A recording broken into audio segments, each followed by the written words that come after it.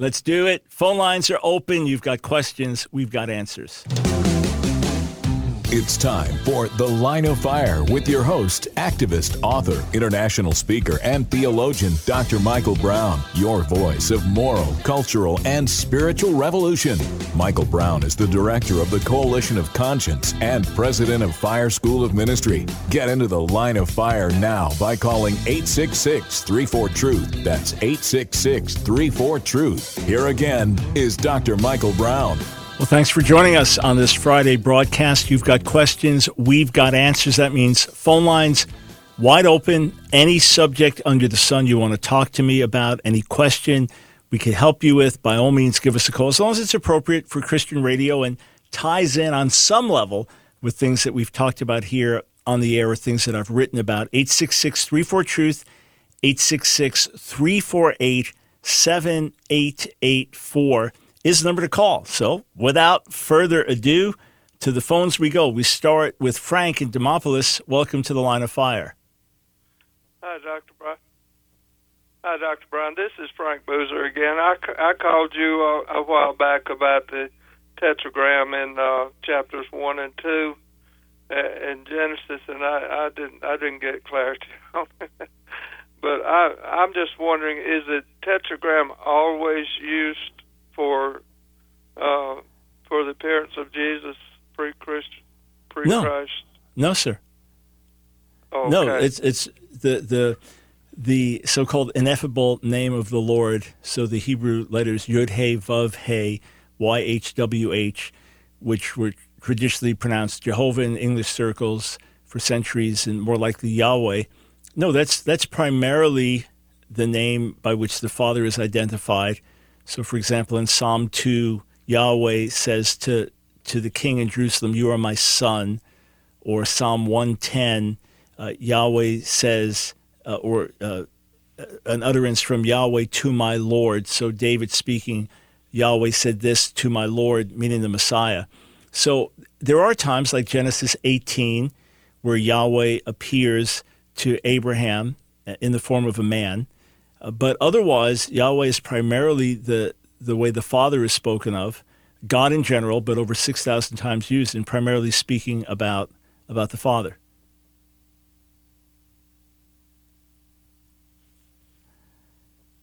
So, yeah. For the appearances of God as whenever He's it appears to men, it says pre-incarnate, they call it. Yeah. So when you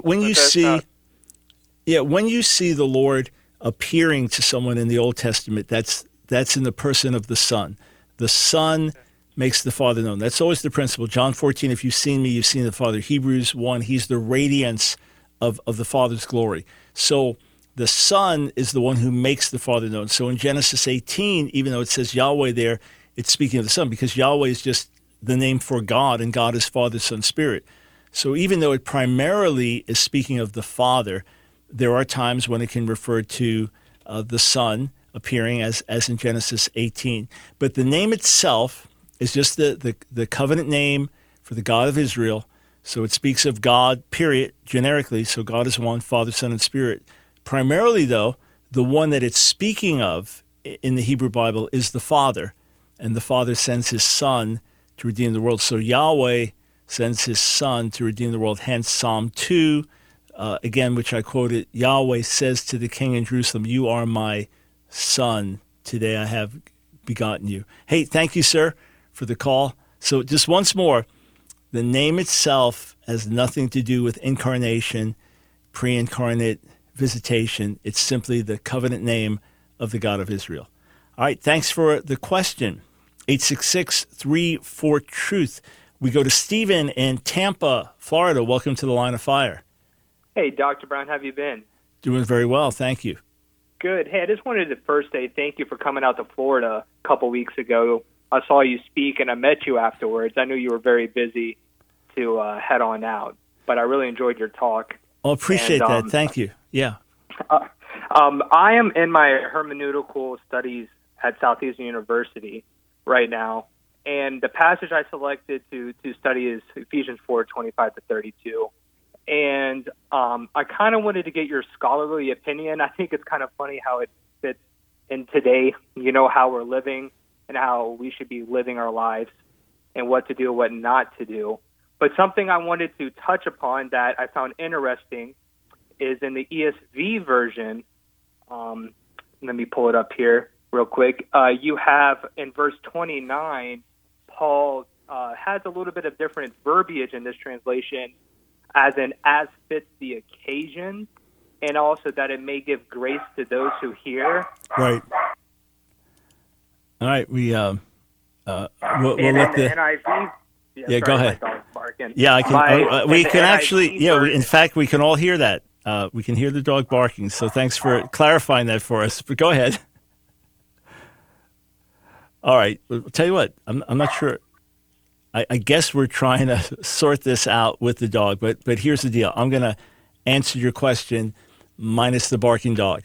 You're probably trying to mute things and couldn't hear you at all. So Ephesians 4:29 is a very important verse, and it has a couple of different nuances in terms of what does it mean, nothing unwholesome, no unwholesome communication. You will, so let me just grab it in a few different translations. So the King James, let no corrupt communication proceed out of your mouth, but that which is good to the use of edifying. New King James, what is good for necessary edification. CSB, what is good for building up someone in need. ESV, only such as is good for building up as fits the occasion. NIV, only what is helpful for building others up according to their needs. NET, beneficial for the building up of the one in need. So that's where you see the breakdown is. The unwholesome, foul, corrupt, that part you want to dig into. You want to dig into what the Greek says there and what the lexicons open up for you. As far as what is good for building up someone in need versus fit for the occasion, the question is it someone or is it something? That's where the ambiguity would be, and that's where you dig in on your exegetical paper. So number one, you want to talk about that word unwholesome. What does it mean? Corrupt communication. Dig in, see what that Greek means. So you want to see what the dictionaries say. Does Paul use it elsewhere? Does the New Testament use it elsewhere? Is it used in ancient Greek literature? What do we understand it means? It's used in the Septuagint. That's how you do that research. And then is it fit for an occasion or fit for someone? Is it something or someone? That's where you'll dig in and try to sort that out. And anyway, whatever your dog needs, you can now tend to the dog as well. Thanks for the call. 866-34-TRUTH. Let's go to Jonathan in Clarkston, Washington. Welcome to the Line of Fire. Hello, can you hear me okay? Yeah, I can. Thanks. All right, cool.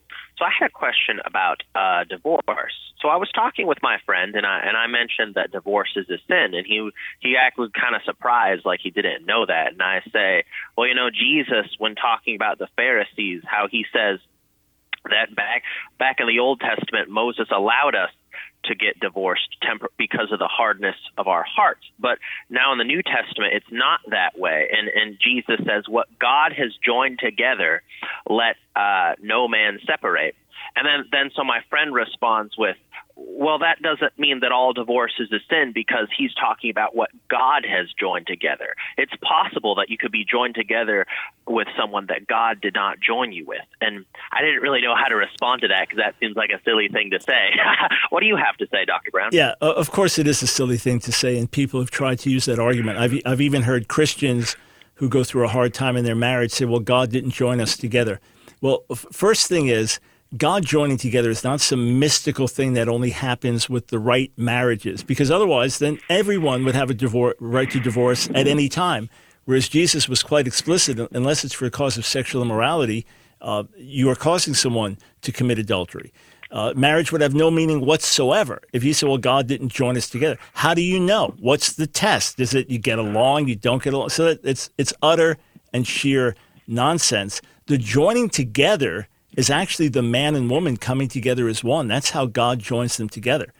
In other words, when you get married in the sight of God and then physically joined together, God has joined you together.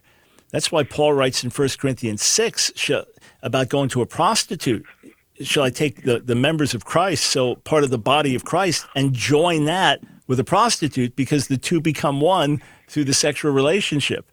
So, yeah, that's how, go back to Genesis 2:24, that's how God joins the two together, is in the bond of marriage, the act of marriage.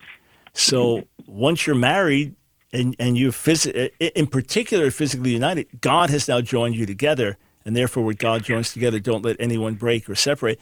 That's why adultery is an explicit violation of that, because you are now joining yourself to another person.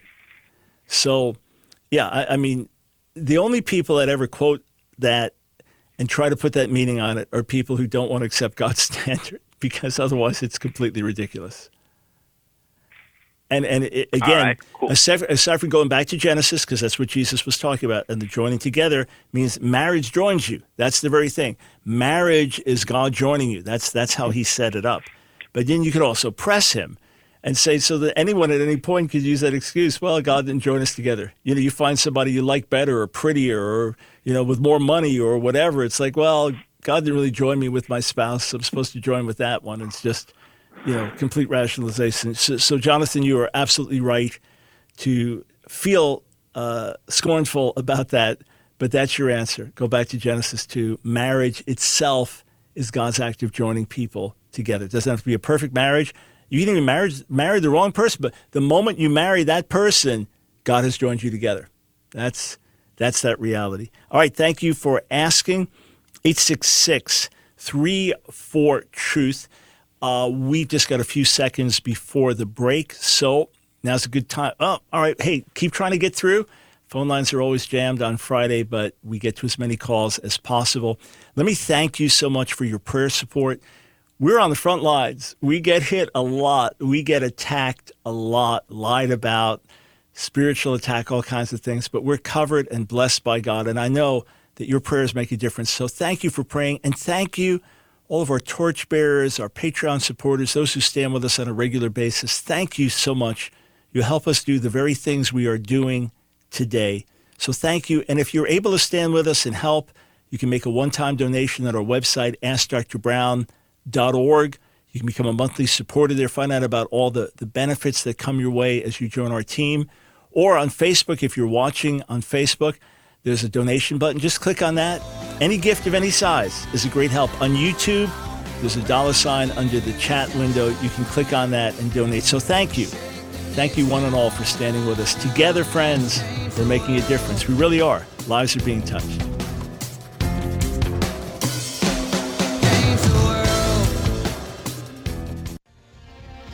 Fire we want, for fire we please.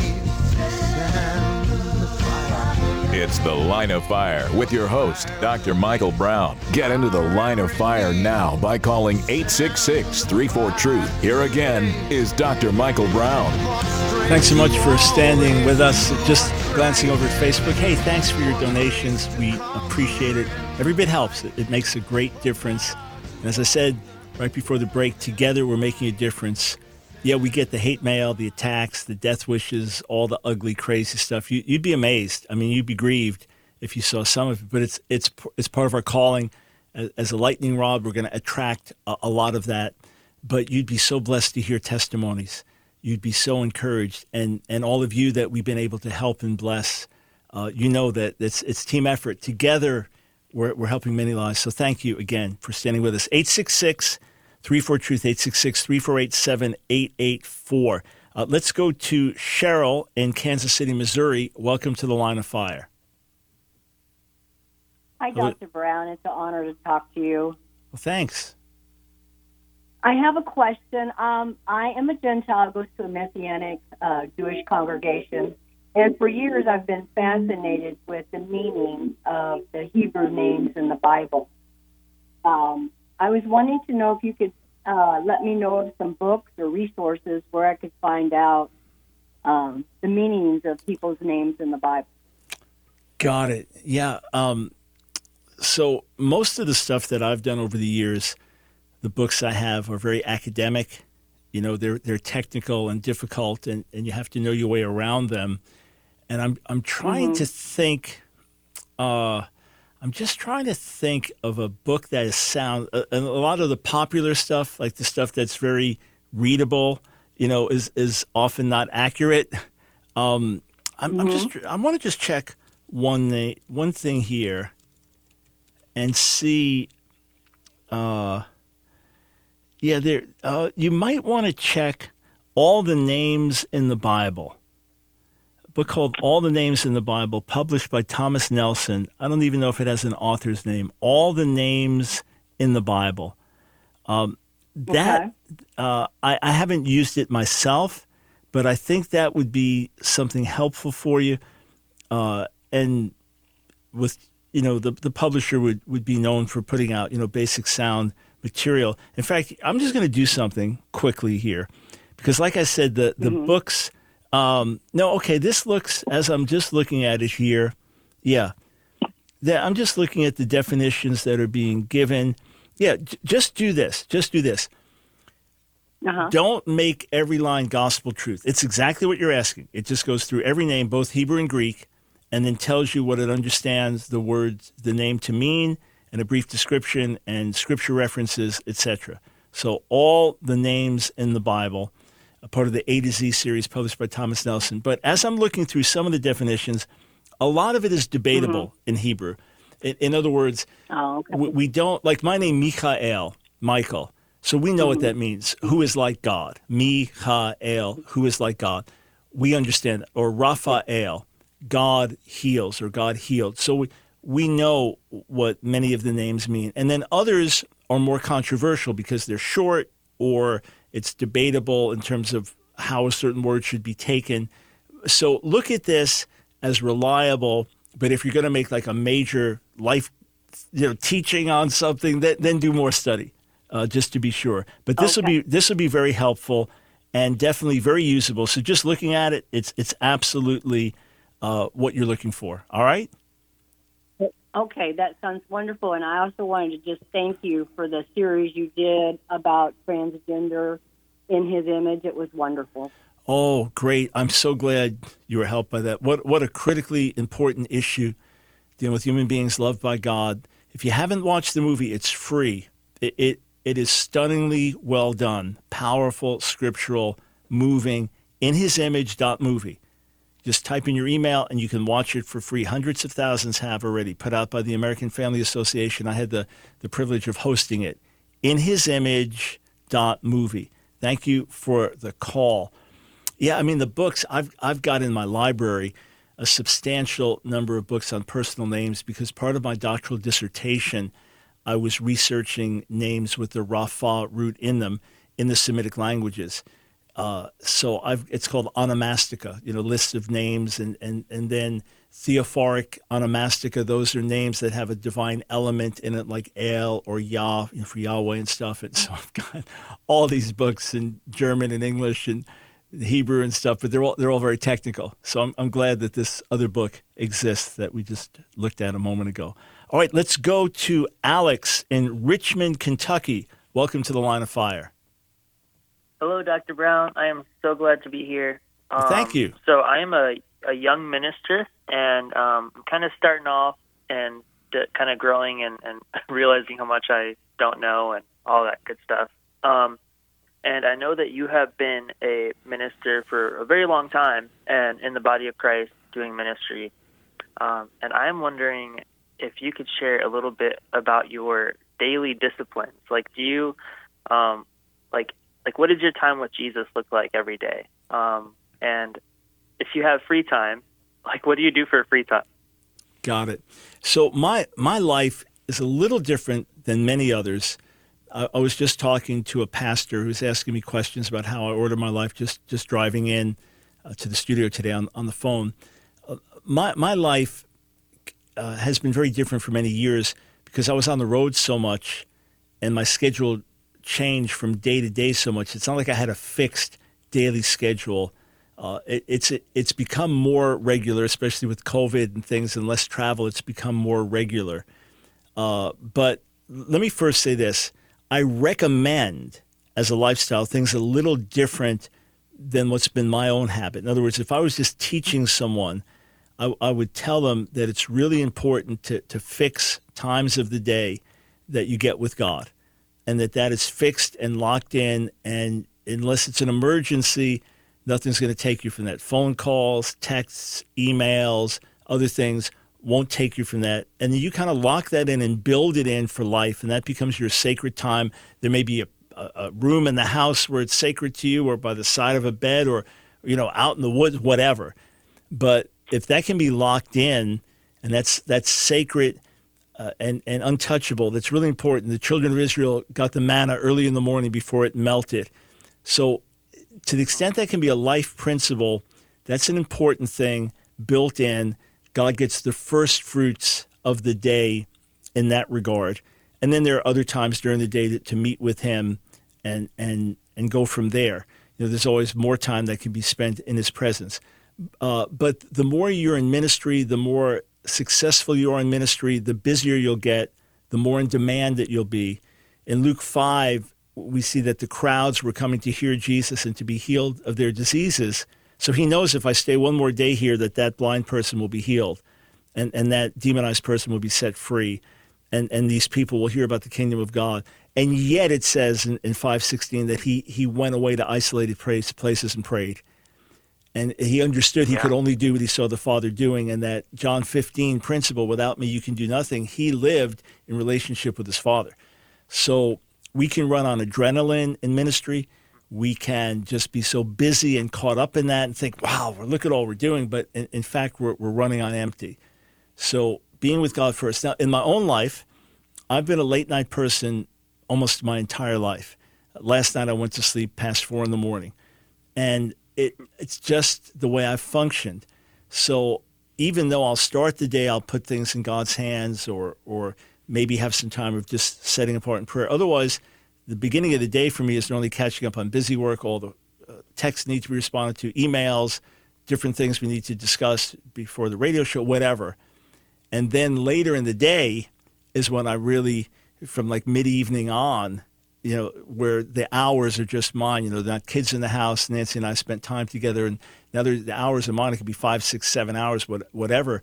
So that's when I'm really going to get a lot of writing done, and that's when I'm going to have extended prayer. There's nothing to interrupt me. There's no clock that's going to get off, or I have to be somewhere. And in terms of my own prayer time, if I'm burdened about a particular thing, then I may start right there and just pouring out my heart to the Lord about that. Otherwise, I'm only just going to set my heart before him. I'm charismatic, as you know. I'll pray in the Spirit, sometimes for an extended period of time. And then out of that, begin to pray and go in different directions.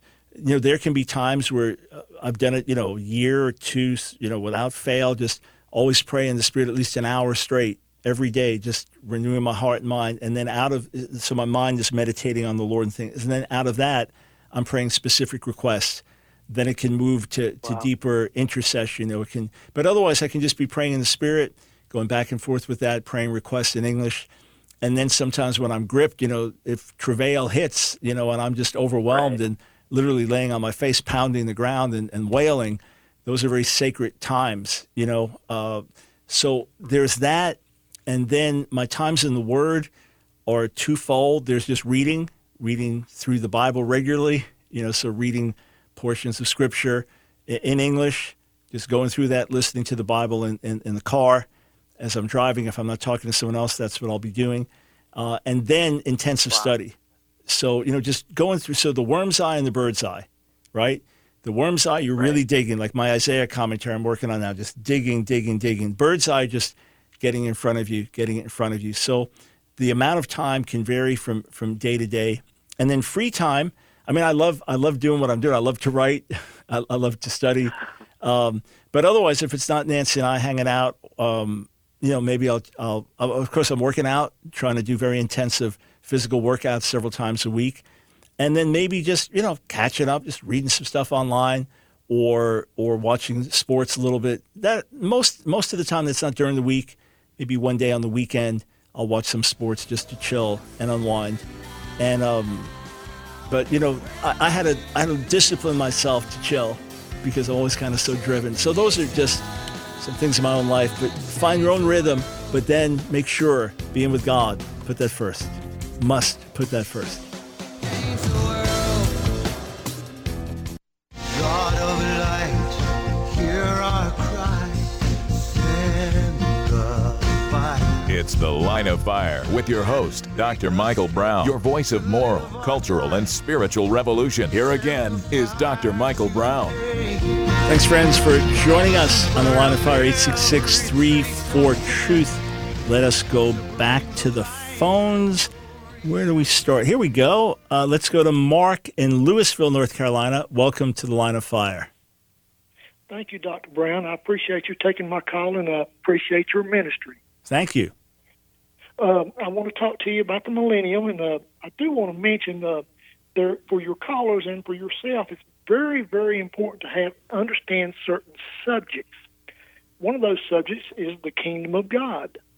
The other one is reigning. When does Christ reign? When do we reign? And the other one is the day of the Lord. If your listeners will study those subjects, and I'll give them some real quick scriptures here, they will understand exactly the end times. And I know that's a big subject for people nowadays. Yeah, well, tell you what, if you could dive in with your question, just in fairness to our callers. Yeah, go ahead with your question. Okay. For people to understand that, okay, because I know that you don't believe in a pre-trib rapture correctly. Did you always believe in that, or did you learn it from studying? So I was taught pre-trib rapture in the church where I got saved, and I kind of heard that even before I heard the gospel, from my friends as they were coming to the Lord. So that was foundational to me. That to me was as sure as the gospel as anything else. I didn't even know that it was questioned. And then when I found out that there were other views a few years later, and then I began to study Scripture for myself, that's when I became convinced that there was no pre-trib rapture according to the Bible. So I was taught it in the church where I was saved. It's all I knew initially. Then I read books to reinforce that even more deeply. And then when I began to question it and studied Scripture again, I realized now I was taught this by people. I didn't get this straight from the Word for myself. And then the more I studied the Word, the more I discarded the view. Well, you're 100% exactly right, and I'm the same way, and that's how most people are. And I want to challenge you through brotherly love, because I believe you're a Christian and I'm a Christian, and we're going to be in the body of Christ. I want to challenge you on the kingdom of God, if you will allow me. Matthew 12:28, Jesus casting out devils, he says, if I cast out devils by the finger of God, the kingdom of God is coming to you, the kingdom of God. Daniel 2:44, Jeremiah 23:5, that is the kingdom of God coming to the earth. Romans 5:12, Revelations 5:10 tells when we reign, humans reign, Christians. 1 Corinthians 15:25 through 26, Hebrews 2 verse 8, that is when Christ reigns. Then go to Revelations 20 verse 6, and that tells you when we reign with Christ. So where is Satan right now? Satan is bound spiritually. Well, no, hang on. Is Satan deceiving nations? Is Satan deceiving people now? He is deceiving, but at the same time, he has no control over Christians. But hang on.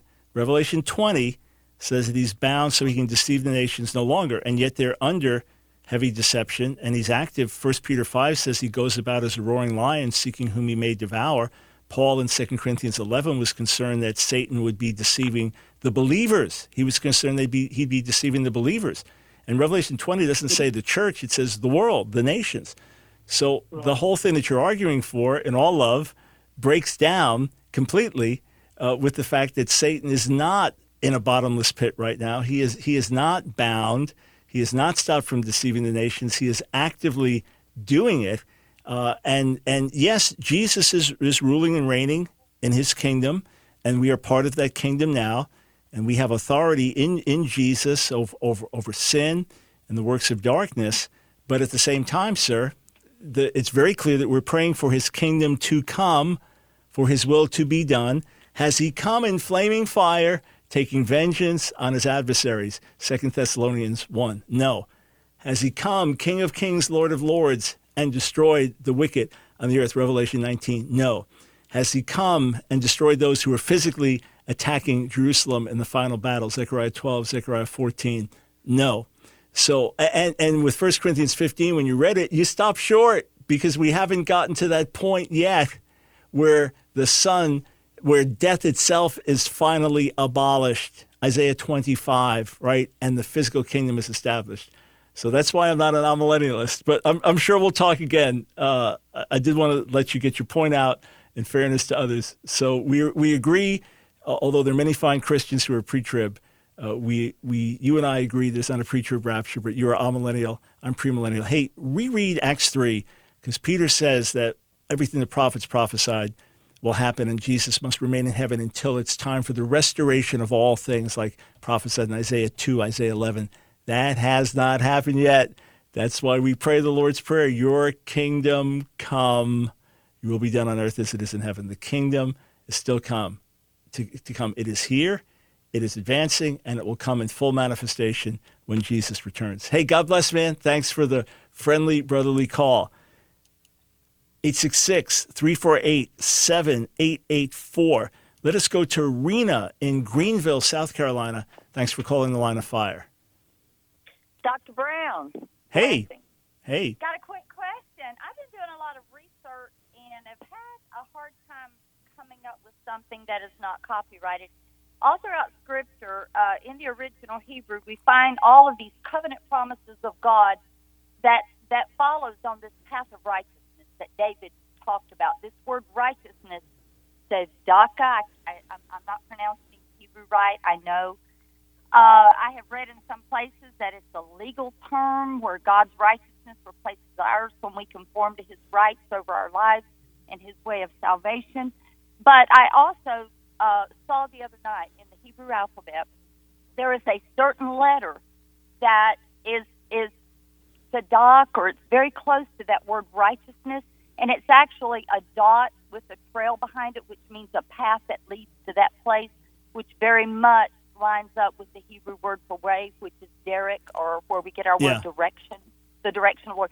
Could you? I have been like digging, and I was en route somewhere today. I said, Dr. Brown, the answer to this for me. Yeah, so forget your last theory there. The Hebrew word tzedek is not related to the word for way. It doesn't refer to a path specifically. So the root sadak is different variations of it. Tzedek or tzedakah, which can speak about righteousness. A tzaddik would be a righteous person. It is a little bit different than the Greek word dikasune, which can be used more in a forensic way, in a legal way. So when there's an emphasis in the New Testament about being justified by faith, that has the full forensic legal concept, and we receive the righteousness of Christ, and we are declared not guilty, righteous by what he did on the cross and by our faith in him. That goes beyond the basic concept of righteousness in Hebrew Scripture, which would speak about right living, and which can even have aspects of vindication and divine backing. Sometimes tzedakah could potentially cover that. In Genesis 15, where 15:6, and Abram believed in the Lord and he counted to him for righteousness. Jewish translations normally say counted it for his merit. In other words, it was credited to his account for his trust. So it is not, like I said, primarily forensic in the technical legal sense, but more connected with rightness and righteousness in terms of right conduct, right living, and yet as in make straight a highway for our God, and He will make the crooked place. I understand how all that plays into it. It's actually our deeds towards one another that helps prepare the way. But I was wondering about that letter in the Hebrew alphabet specifically that is very related to the Hebrew word tzedakah for righteousness. Well, there's not a specific letter. In other words, the Hebrew letter does not have specific meaning. It's a Hebrew word that would have specific meaning. So do you know what word you were looking at? Because it's not a specific letter. Well, when I was looking through the Hebrew alphabet the other night to understand what Yod Yod-Beh, whatever the tetragram. I was looking at what specifically because I have found the original Hebrew name of God that he told Moses what I am is in Hebrew. So I was looking at all of that to determine the character in the name of God in that. And when I was looking through that, I found one of the letters in the Hebrew alphabet that was the dot, or it was very close to it. It was a dot with a kind of a trail behind it, which signified a path that led to that place. Right. No, okay. A Hebrew letter does not signify anything. A Hebrew letter is just a letter. There are people that try to read meanings into Hebrew letters. That's a myth. The letters came from words and concepts originally. For example, the Hebrew letter Aleph was originally a picture of an ox head. And then so the ox head then was a drawing. Then it got written as a letter, but the letter Aleph itself is just a letter, just like our letter A, B. Right. So letters themselves have no specific meaning. So don't get led. There are websites that try to read and tell you the original meaning of letters. Don't even think twice about it. This stuff is wrong. But there's nothing specifically related to the root sadak having to do with a way or making a way. So don't go on that rabbit trail. Otherwise, you're heading in a good direction. All right. Let us go to Bruce in Belgrade, Montana. Welcome to the Line of Fire. Thank you for taking my call, Dr. Brown. Sure thing. I just had a really quick question. If you had any recommendations about a good self-study Hebrew text that I could use at home to learn basic and intermediate Hebrew. I am familiar with the alphabet and small vocabulary, but I want to pursue it further. Yeah, Bruce, there are a number of really useful books and tools, and some of them come with CDs or DVDs or tests that can be taken. I haven't taught introductory Hebrew in years, but there are a bunch. Yeah, I'm just trying to think of the ones that are best. A really good one is Basics of Biblical Hebrew. Basics of Biblical Hebrew. You can check that out. Or Biblical Hebrew and Introductory Grammar. Then you have other levels, beginning Biblical Hebrew, intermediate Biblical Hebrew. If you just check on Amazon or ChristianBook.com and type in Biblical Hebrew, look for the books that are the most popular, because there are a bunch that are very helpful. But Basics of Biblical Hebrew, Gary Practical, Miles Van Pelt, Biblical Hebrew, Paige Kelly, those are good places to start. It's The Line of Fire with your host, activist, author, international speaker, and theologian, Dr. Michael Brown. Your voice of moral, cultural, and spiritual revolution. Get into The Line of Fire now by calling 866-34-TRUTH. Here again is Dr. Michael Brown. All right, we've got just a few minutes left. Check out my latest article. Jesus said, by this, the world would know that we are his disciples. It's on AskDrBrown.org, Stream.org, Charisma News, other places. Check it out. By this, Jesus said the world would know that we were his disciples. Why love? Why is that the calling card? Why is our love one for another the way the world would know that we belong to him? I think you'll find it really eye-opening. All right, 866-34-TRUTH. Let us go to Chris in Yucaipa, California. Welcome to the Line of Fire. Hey, Dr. Brown. Thanks for taking my call as always. You're welcome. Had a question. I was listening to a debate, and the guy brought up an interesting question. So the question is around 1 Samuel 15, verses 10 through 11, and in the same chapter, verses 28 and 29. So in 1 Samuel 15, 10 through 11, it says that God regrets making Saul king. Mm-hmm. And then, of course, in verses 28 and 29, it says that God doesn't regret. So it's kind of a two-part question. Was number one, if God regrets, does that mean that he's not all-knowing? And then number two, could you say that's a contradiction in that it says he regrets something, and then later on in the same chapter it says he doesn't regret?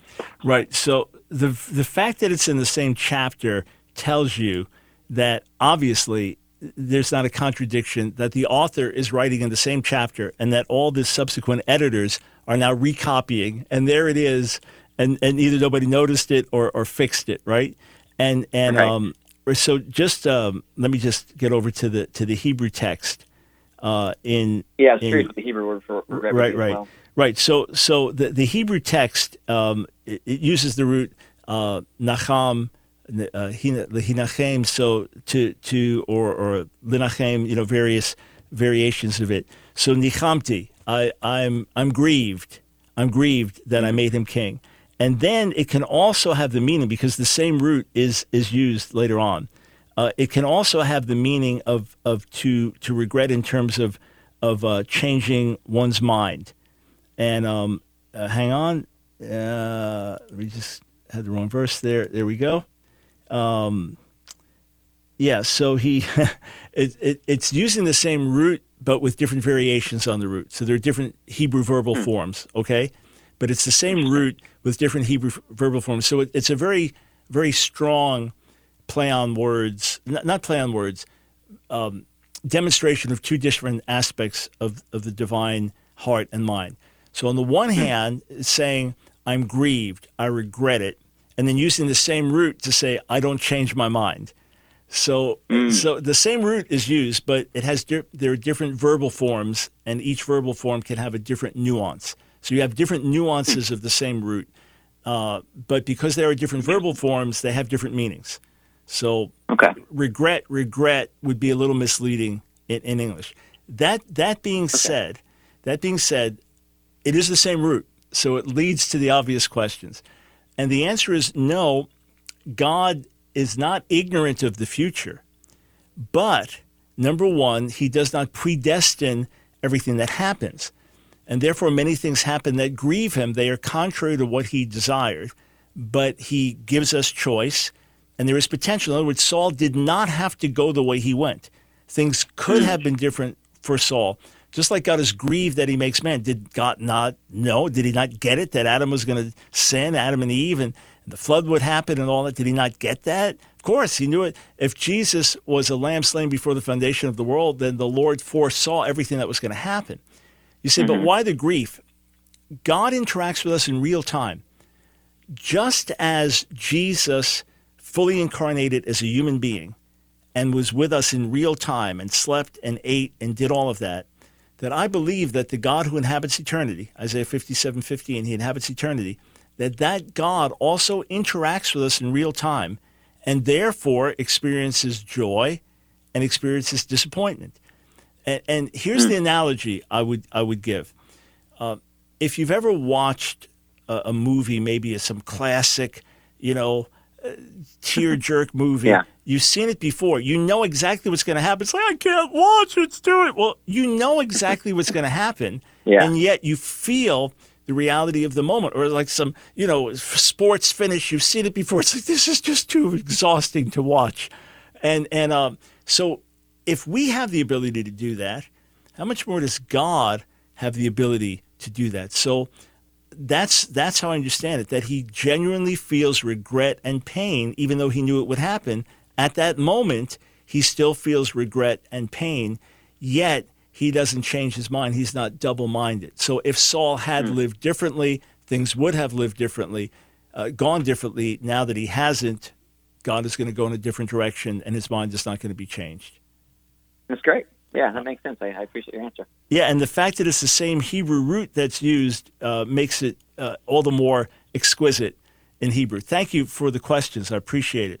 866-34-TRUTH. We go to Joel in Canton, Michigan. Welcome to the Line of Fire. Thank you, Dr. Brown. I appreciate chatting with you. I wanted to call, I know, quick towards the end of your show. I just got your book last night, Authentic Fire. I'm looking really forward to reading it.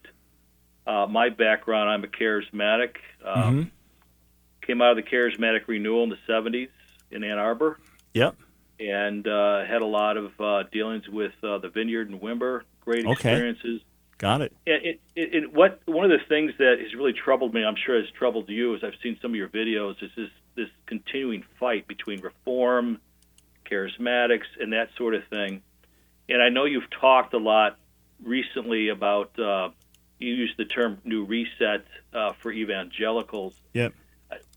My question is there a lot going on right now with trying to bridge the two groups together so we can be a lot more effective? Because I think one thing this last 4 years with Trump, and like you, I voted for Trump for essentially all the reasons you did, but it's really exposed a lot of things, I think, in the Christian body. And unfortunately now with so many people having a webcam and they give their views on everything, there's such attacks, Reform attacking, charismatic attacking, the Calvinist, everything goes together to the point where there's just a lot of disharmony. So I'm really love the way that you handle things in love and bringing people to repentance, and not everything obviously is a salvation issue. So my question is, I'm kind of long-winded, is there a lot of things going on as leaders that starting to bridge the gap? Let me try to answer that on three levels. On the one hand, worldwide, charismatic Pentecostal movement continues to grow and expand. Almost all of the largest, rapidly growing movements around the world are charismatic Pentecostal. In other words, the Holy Spirit's moving powerfully, and even though you may not be as aware of it in America as you would be, say, in the continent of Africa or in Asia, the continent of Asia, or South America or Central America, where the growth is so extraordinary, the fact is the non-charismatic, non-Pentecostal position continues to be smaller and smaller and held to by less and less people. So in that regard, the movement of the Holy Spirit is undeniable and continues to grow. And with it, a lot of junk and a lot of bad fruit and a lot of messes that need to be cleaned up. So that's the one thing that's just happening in general. The second thing is that the hostility of the world, the hostility of those who really oppose the gospel in general, who really oppose the Bible, who have very different views about what's best for society than we do, that has galvanized believers coming together. For example, the leaders that stood together to counsel Donald Trump, the evangelical counselors that came together, they were from a wide background. And some of them probably wouldn't have sat in the same room together, but if they had the opportunity to pour into the president and speak into his life and to stand together for what they thought was best for America, they were going to do it. So in that regard, sir, the hostility of the world towards us has brought a lot of believers together. That's positive. But beyond that, the third thing is I don't see a lot of coming together in other circles. In other words, it seems that the critics are getting more critical and the flakes are getting flakier, and you've got kind of the bad happening in both ways. So in that regard, we need to get on our faces more and try to learn from each other and not attack and destroy each other the way that we are. Hey, thanks for calling. Let's see if I can do this very quickly. Hey, David in Anchorage, I am not going to have a chance to get to your question, but about Ravi Zacharias, I responded last Friday as well, but I have a lengthy article, over 4,000 words on our website. In fact, Rachel will give you the link to it. But if you want to get my thoughts after much prayer and Nancy and I really talking together, go to AskDrBrown.org and just type in Ravi, and you'll get to the article immediately, or just check for latest articles, and you'll see it there. So please check that out. I think you'll find it very sobering, very helpful, and it's a tragic thing. Ravi's publishers pulling his books, different branches of the ministry closing. You have all the lives of victims who've been terribly hurt. You have the reproach that's come to the name of the Lord, people struggling in their faith. God gives us a lot, lots required of us. So may God somehow turn this for good in a redemptive way and bring light out of a lot of darkness and bring healing to those who've been hurt. Jesus is Lord. Let every man be a liar. Let God be true.